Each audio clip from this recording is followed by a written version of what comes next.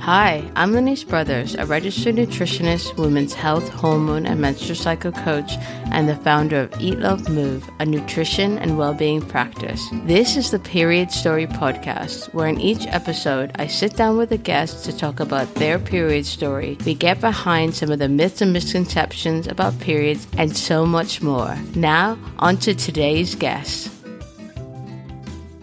I'm so excited for you to hear my conversation with Melissa Ramos, the founder of Sexy Food Therapy. Melissa and I had a fantastic conversation about her healing journey through ovarian cysts, very heavy periods, Hashimoto's thyroiditis, thyroid nodules, and fibroids. And of course, we talked about her very first period. She is a very inspiring woman, so listen on to hear our chat. I'm so excited for you to be here. Welcome to the show. Oh, thank you so much for having me. I'm thrilled to be here and to talk all about periods and more. Yeah.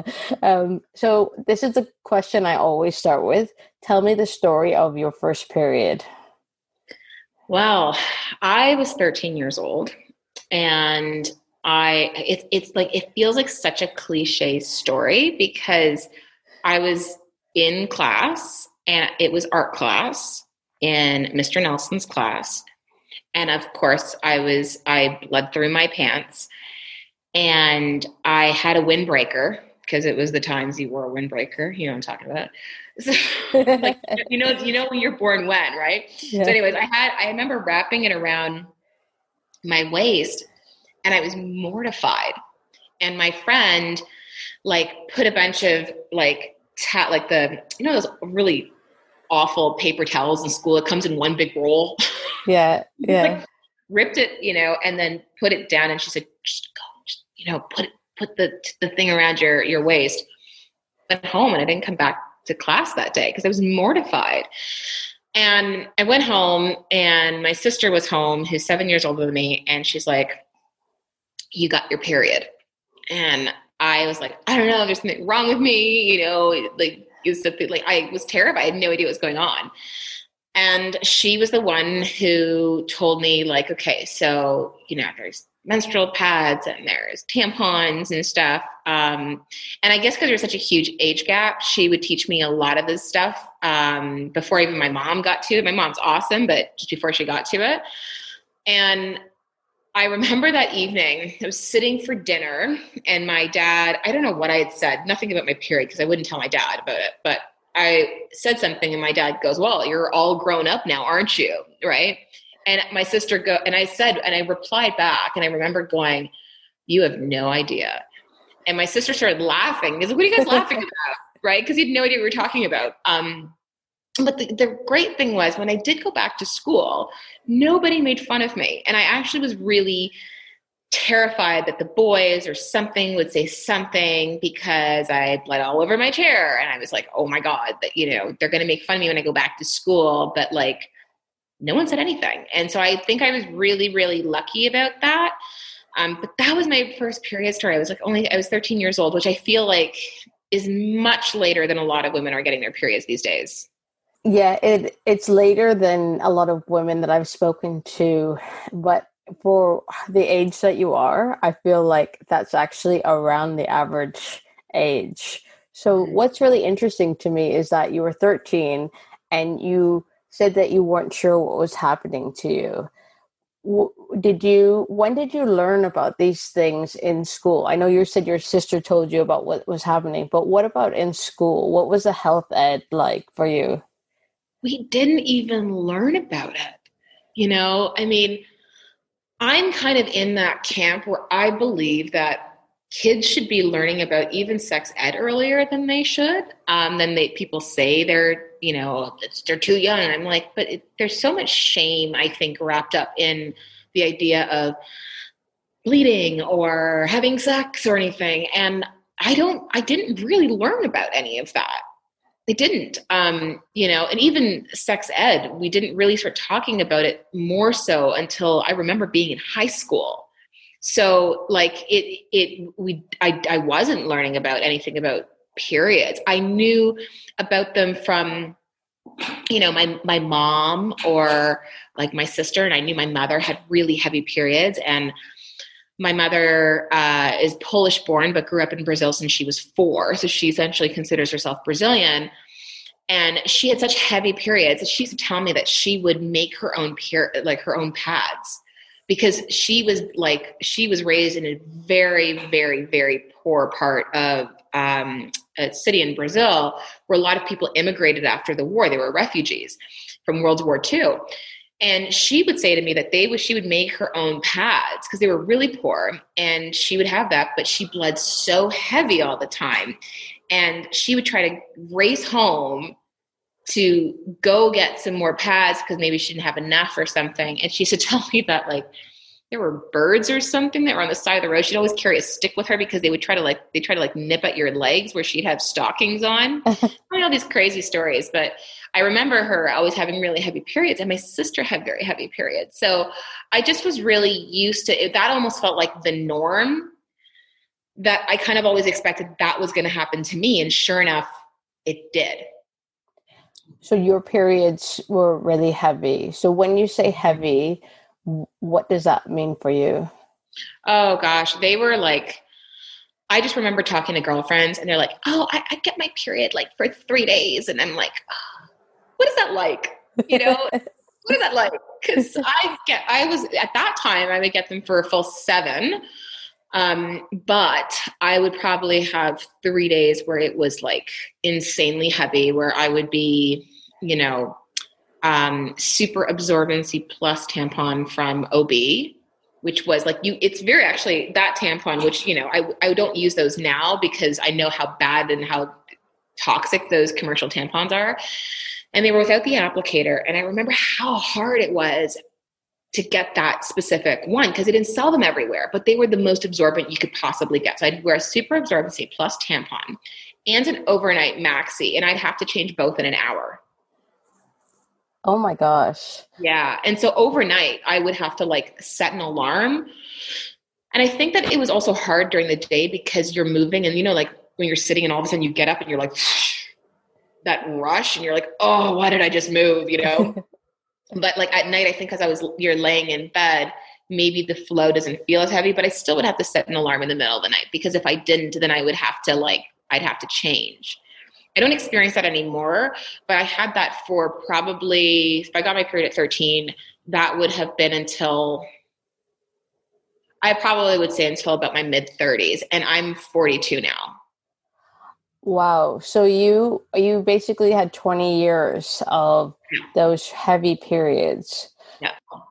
I mean, I want to talk more about the rest of your story because, there's obviously a root cause for those heavy periods. Tell me more about what that meant for your relationship with your period. Oh, it was like hell when it was coming.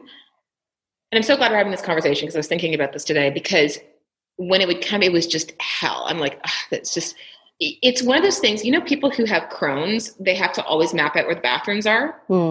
That's what was me around my period. So if I I wouldn't schedule dates around the first day of my period, first or second day, because those heavy days would last for about 2. The third day was manageable. The third day I could actually go out and I still have to make sure that I was not pushing it. But the first 2 days were literally would have to definitely scope out a bathroom. So I would try to plan my life around it so I wouldn't have an accident. And I still did have tons of accidents. So my relationship with it was so bad at the time that I just dreaded it. You get the period brain. I think I still get a little bit of period brain when it comes, but not to the degree that it was before. You did a lot of planning in the first couple of days of your period because of the heaviness. Was it painful as well? Yeah, it was really painful. I wasn't one of those women who were I've heard of women who they've thrown up. They had horrible headaches. I was luckily that I've never experienced that. I would have cramps, but nothing that was severe, just pretty uncomfortable. A lot of soreness and back pain, but nothing against severe, and just obviously a lot of fatigue because when you're losing that much blood, you're exhausted. Mm-hmm. But that probably I guess I was lucky in that sense that even though the flow was so heavy, I've met women and have worked with women in practice who've had periods that were light, and absolutely their symptoms were excruciating during PMS. Emotionally, I definitely was like all over the place, where it's just kind of like, I just want a hug and for someone to feed me cake, but then I want to snap your head off and want my own alone time all at the same time. Like, that's kind of that, like, manic sort of behavior. But, I'm lucky in the sense that I didn't struggle from extreme pain like a lot of women. What was a point where, so after dealing with this for 20 years, and then you perhaps, I guess you got to a point where you were like, okay, something's going on here. Tell me about the point where you realized actually this wasn't right, something was wrong, and you needed to sort things out with your period.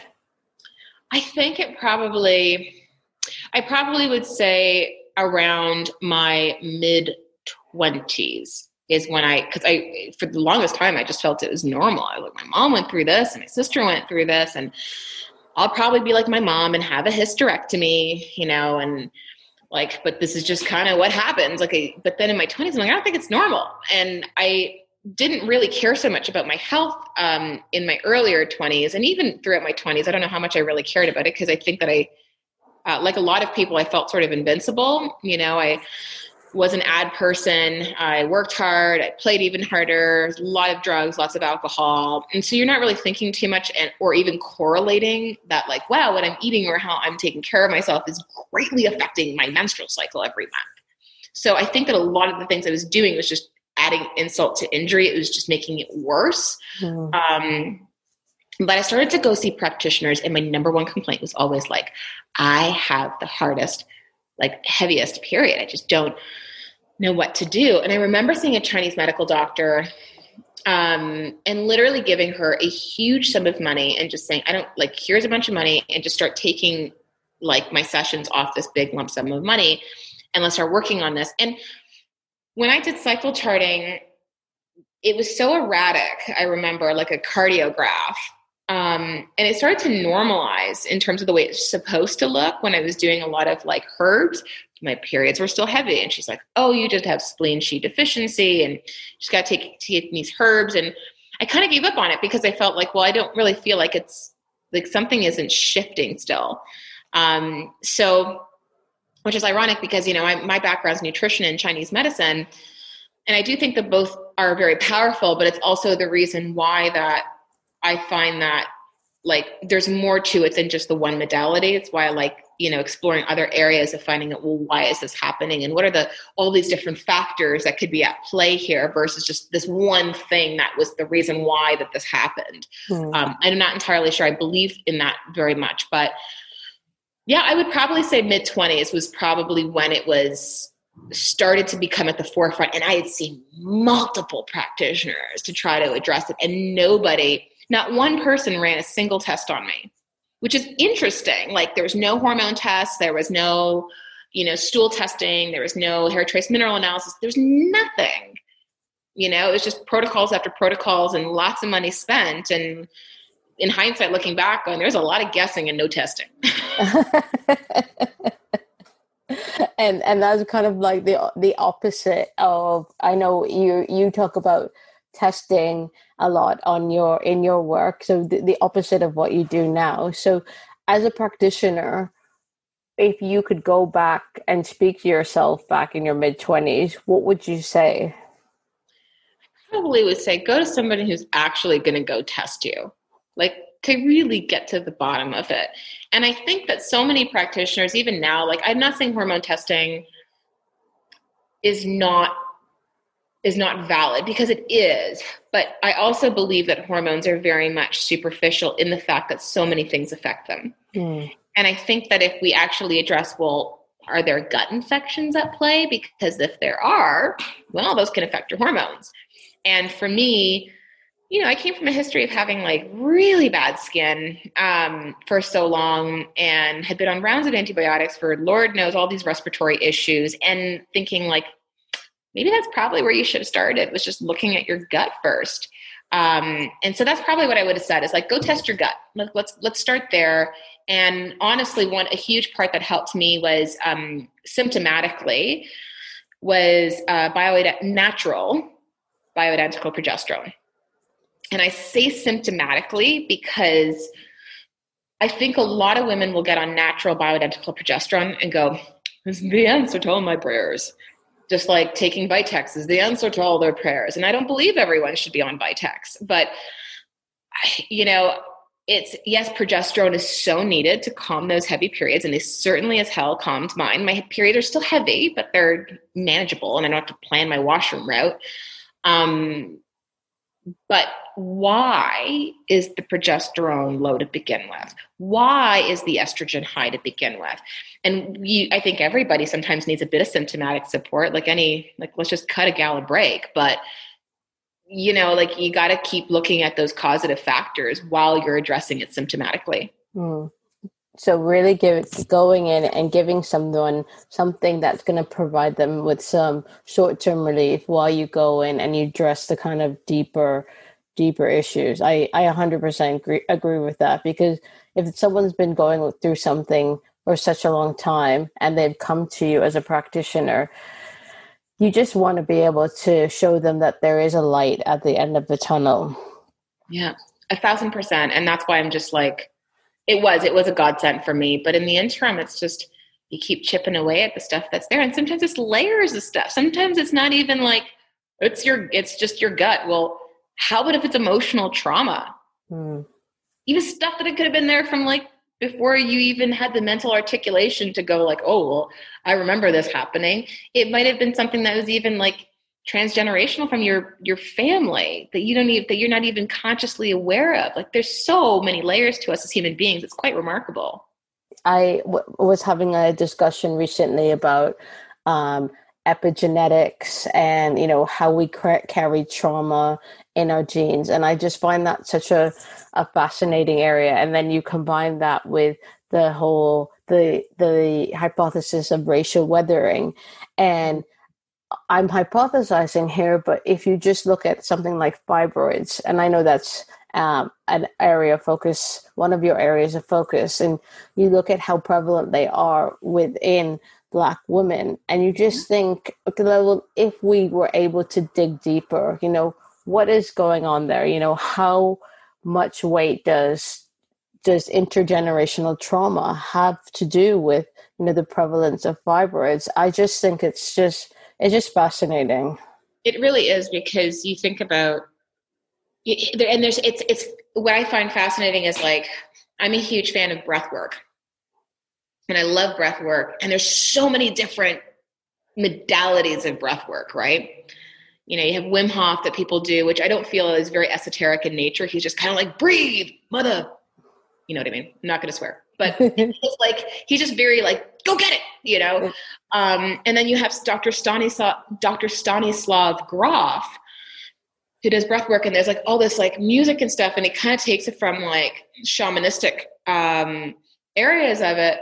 But he believes like that some trauma can be very much from in utero or even from the birthing process. Because you think, okay, yeah, it was like really traumatic. Like my mother couldn't speak English and you've got nurses yelling at her to push and she's crying because she has no idea. So how traumatic not only was that for her, but for my sister coming out of her.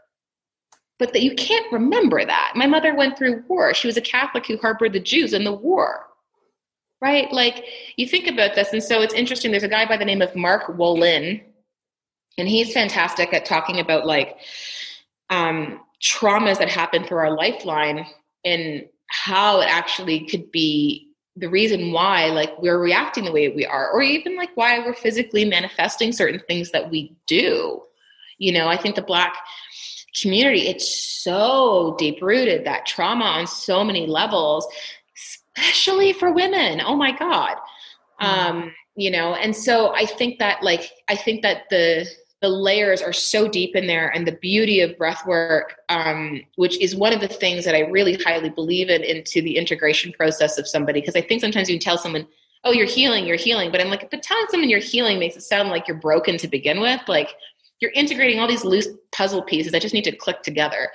And when you do breath work, that it's moving the diaphragm, which then moves the lymphatic system. And the lymphatic system is that emotional shock absorber. So there could be like trauma there from God knows when. And so I think that when women are thinking about periods, for example, we have to kind of go beyond the physical part and think that like this actually could be much deeper, and that it's not about abandoning one thing, but really making sure that we value the trauma work as much as we value the supplements. We value the self-parenting and getting our butt to bed at a decent time as much as we value like eating good food. But I think generally people tend to abandon those things because they just don't put as much value or weight in where they should be.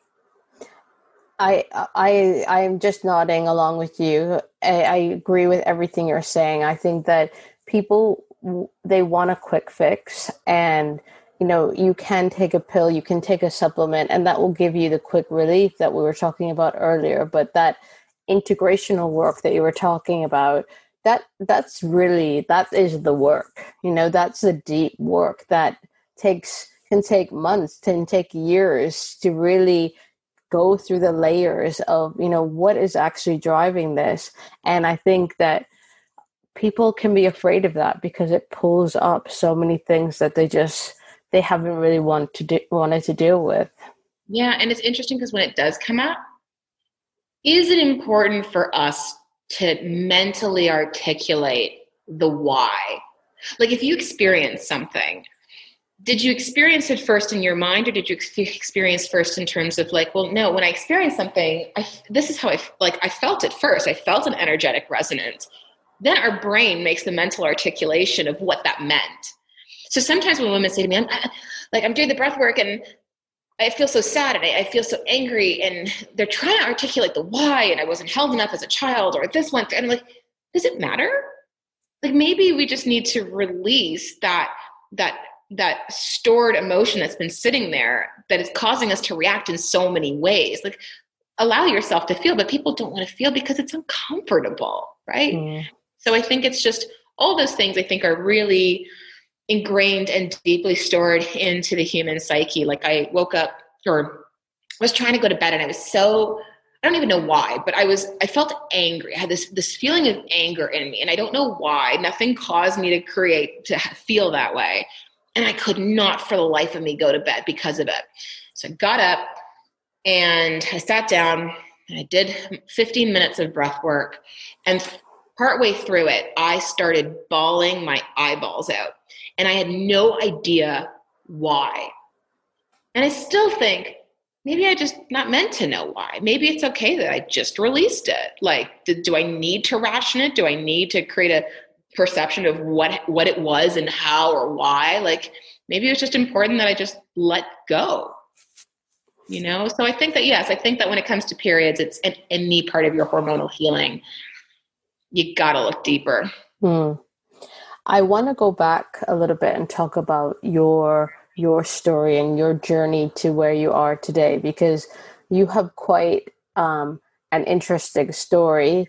You were saying about working in advertising, playing hard, working hard. I used to work in advertising as well. So as you were talking about that, I was like, I get it. Yeah, got it. You used to have been there.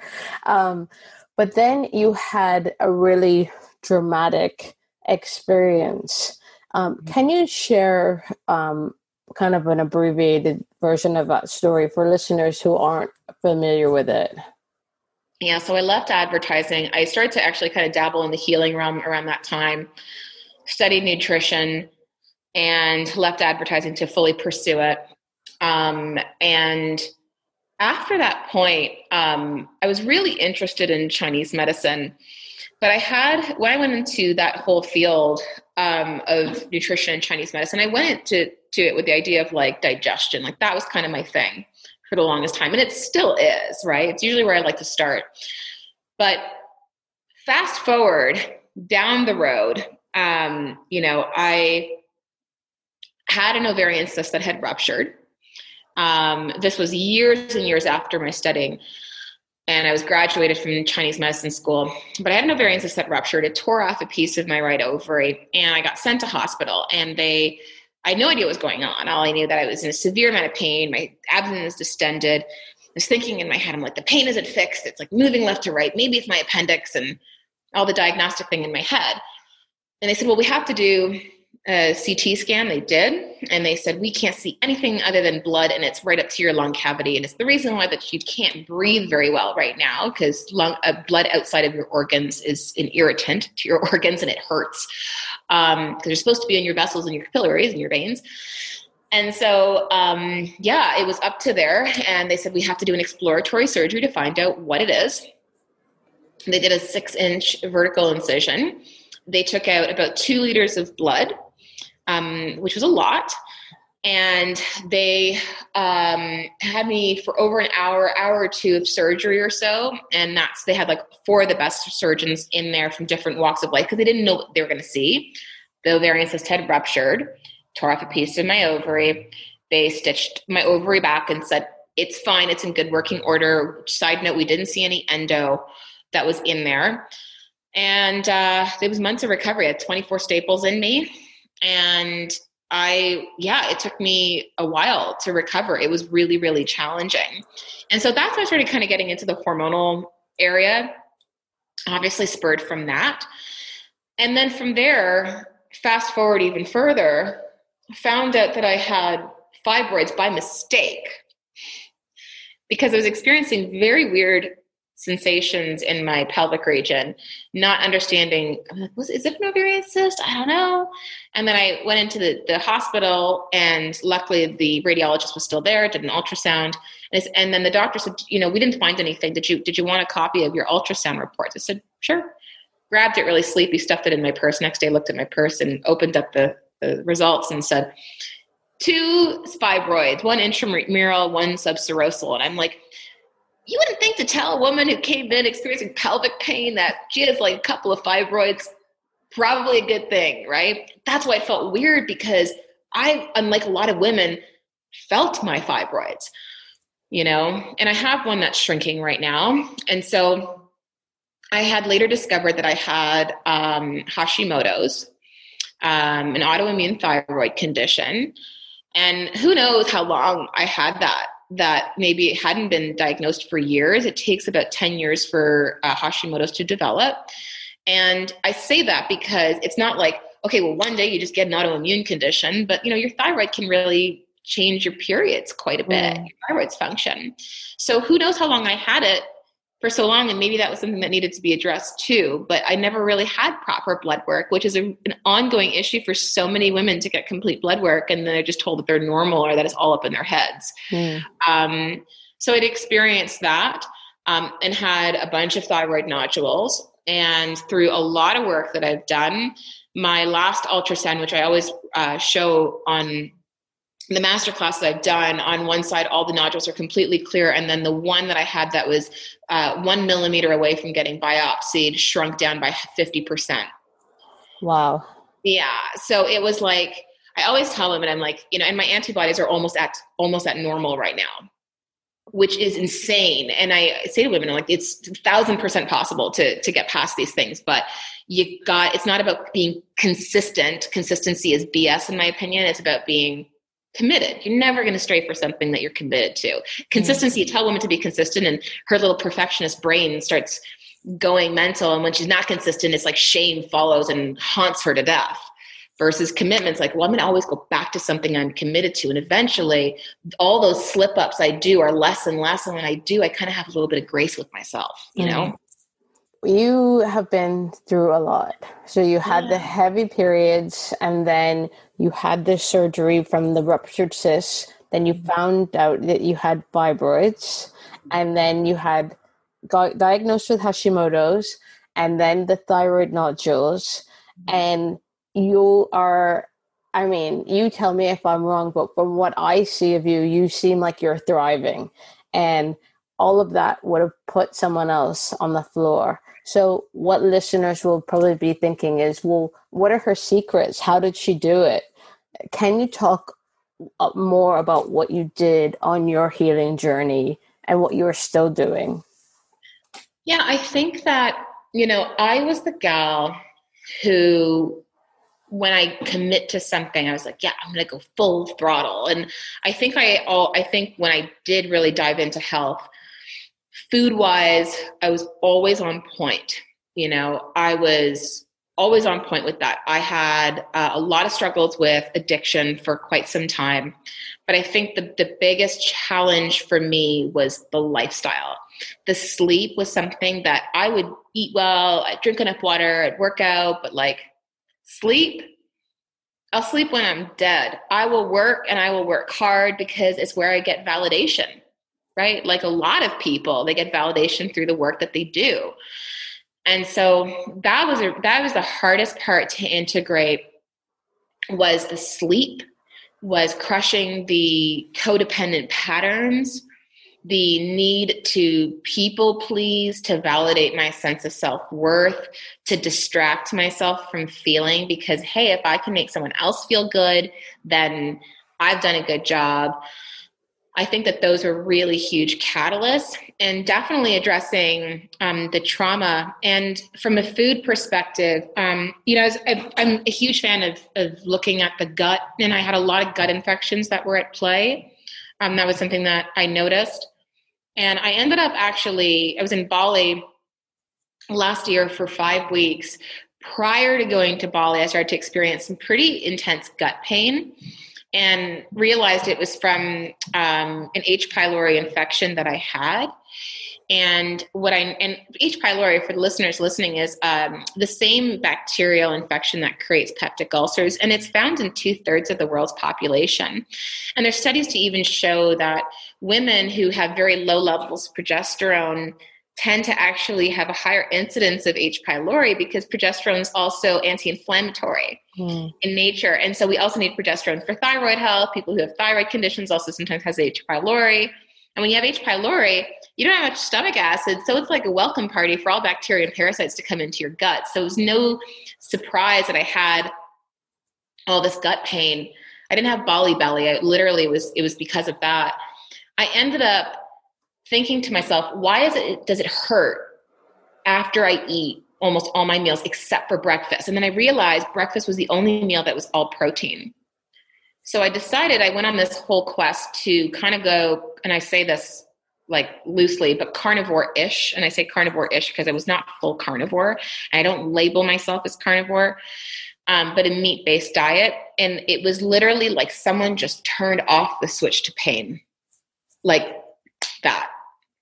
And all the gut pain was gone. It was so bad that I thought I was trying to get a flight home. I was reeling in pain for 5-6 hours because it was so intense. And I just stuck to eating. Like now I think my diet, I would say, is pretty high fat, but I do eat vegetables and fruit. But when I took the Cyrex test, which is a food intolerance test, it's done by blood, I was intolerant to a ton of foods. But you're not intolerant to a ton of foods until you understand why. And usually it's from gut infections.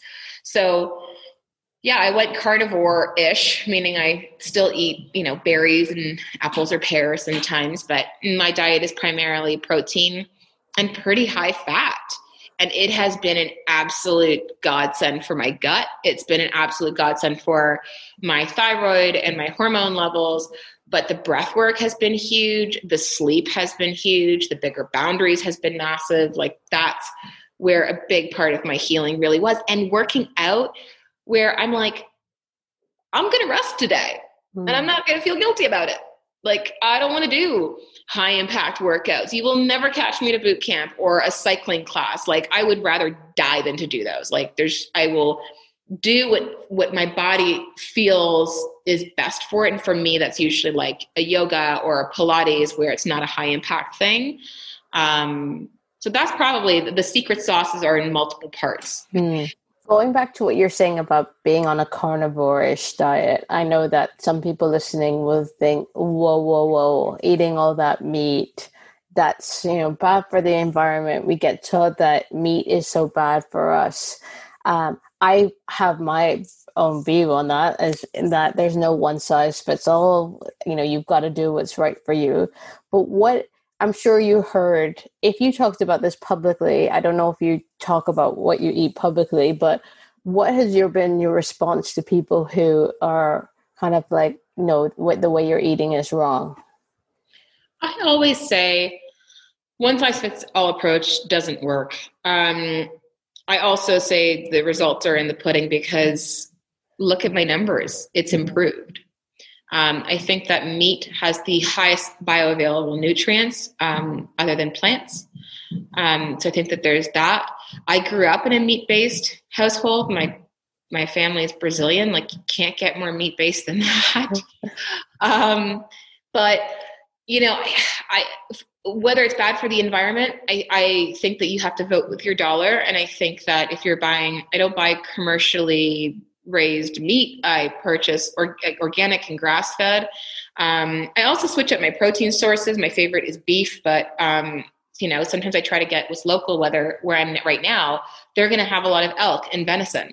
So I try to switch up because you're getting more nutrients from different animals. And also, I try to get in some organ meats as well. I think that we strayed so much away from, like, people will rant and rave about how bad things are for the environment when there's like monocropping of soy and corn going on. I'm like, you don't understand the amount of wildlife that has actually been killed by the growing of, you know, plant-based foods. And again, I'm not demonizing plants at all, but I'm also, you know, I think that organic and grass-fed farming can be extremely regenerative to the environment. A lot of people don't realize, but you know, with fruits and vegetables, you require blood meal. So there's actual animal fragments in there to, you know, to grow those. So a lot of people I know that like, it was bad for the hormones because of this. And I'm like, but what is? Because if you look at that, if you look at the estrogen and that it is in grass-fed organic meat, and then you compare that to the estrogen levels in soy or even other various things, you're going to see massive difference. There's a lot of different differences in that. My issues haven't gotten worse. My issues have only gotten better. They've only improved. But I don't subscribe to diet dogma. So that's why I say carnivore-ish, because sometimes, yeah, I will, like, do I ever eat grains? Rarely. I mean, one day out of the blue, I was like, I really want oatmeal. I never freaking eat oatmeal. I don't remember the last time I ate it, but I bought some and I made some. Oh my God, is the world crashing? No. But that day, my body really wanted it. So I had some.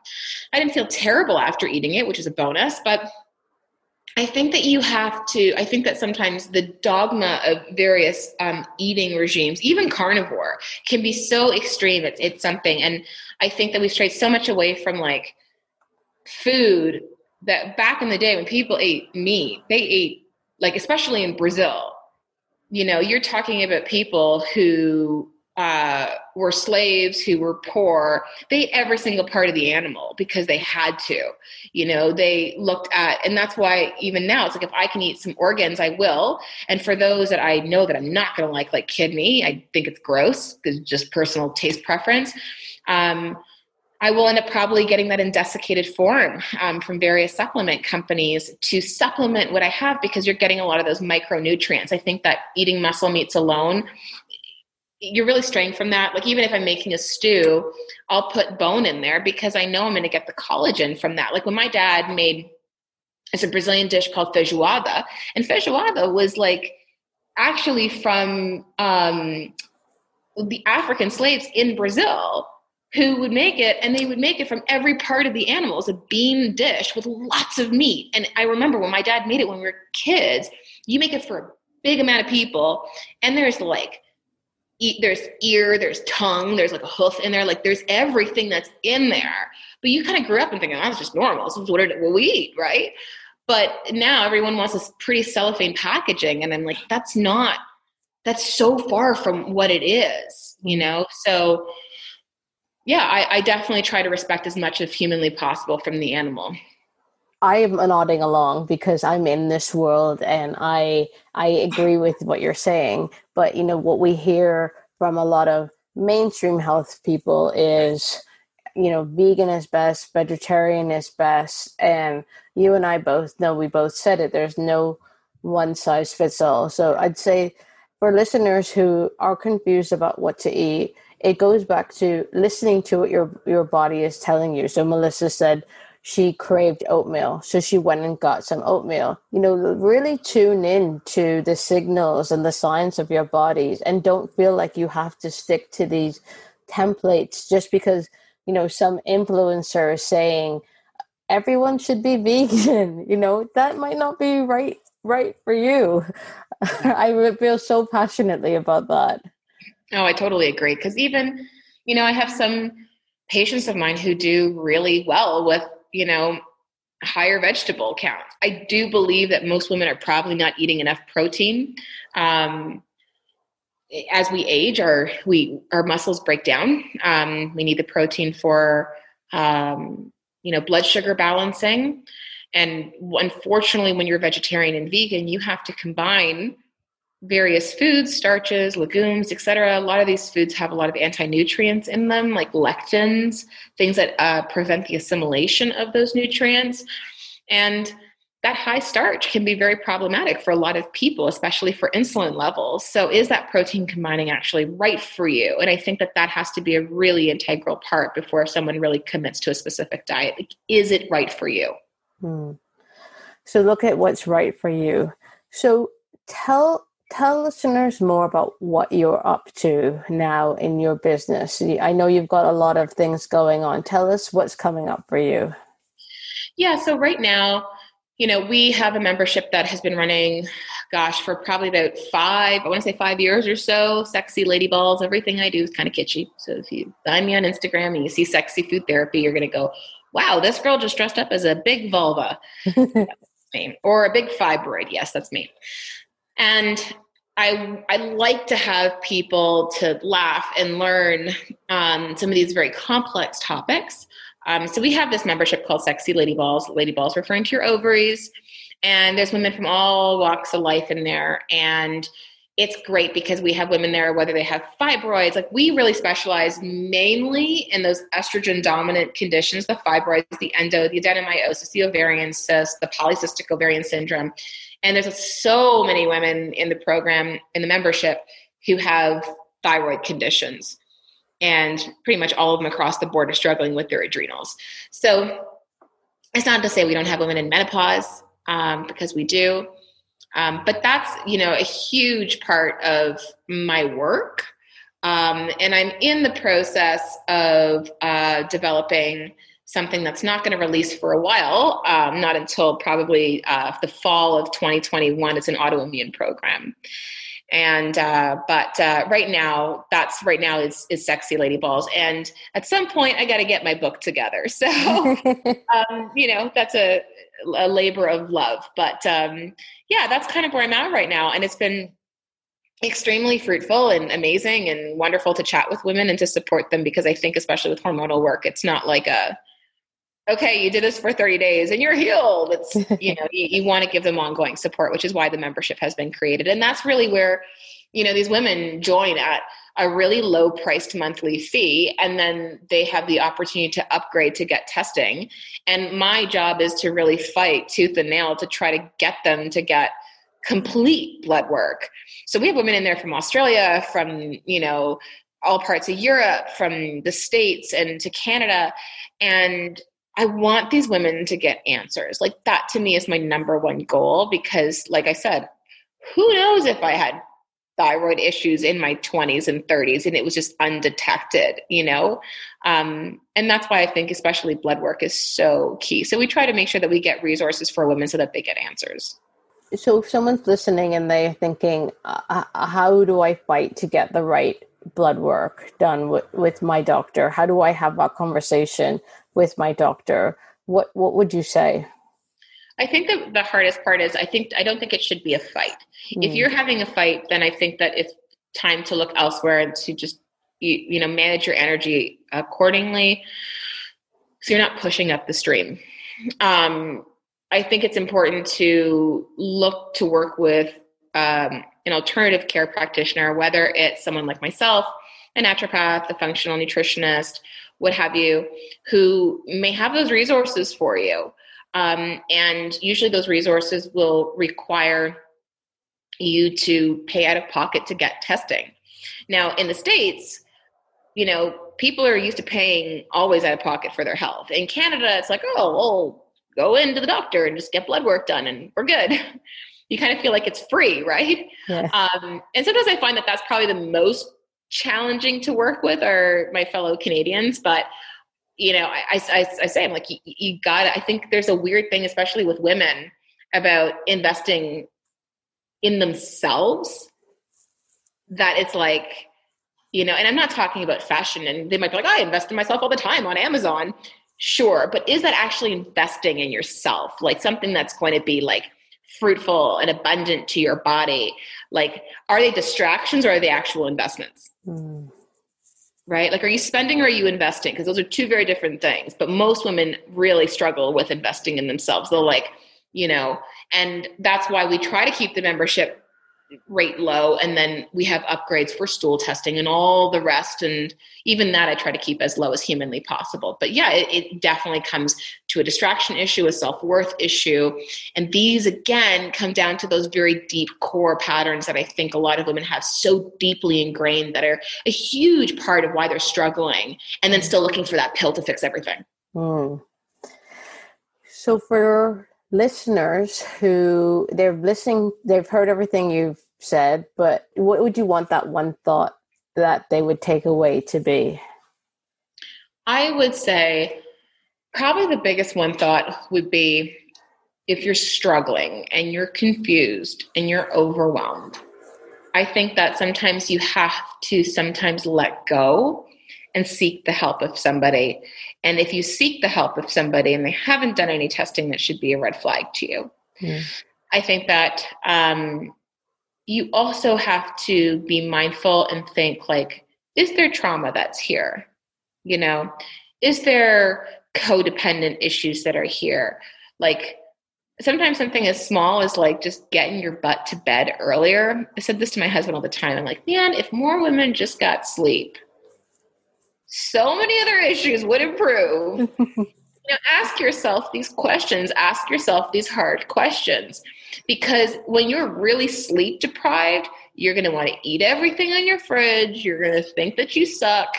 Never trust your thoughts in a tired brain.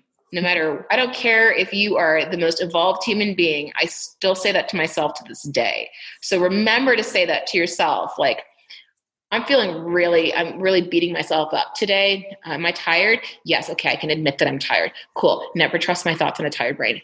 Got it. Cool. So I would say that probably, but I would always say, like, when it comes to your health, the number one thing is like, start with your lifestyle first. Because you can eat all the amazing foods, but man, if your lifestyle sucks, you're never going to stay on plan. That's why most people have fallen off the bandwagon. It's just because you don't have a food problem, man. You have a lifestyle problem. So that probably would be where I would leave people with. So look at your lifestyle, look at your sleep, look at your trauma. I think amazing. Thank you so much. You've brought so much to this conversation. I'm so thrilled to have you on the show. Listeners can find you on Instagram, on your website. So it's Sexy Food Therapy. And all the links will be in the show notes. Thank you so much, Melissa. My pleasure. Thank you.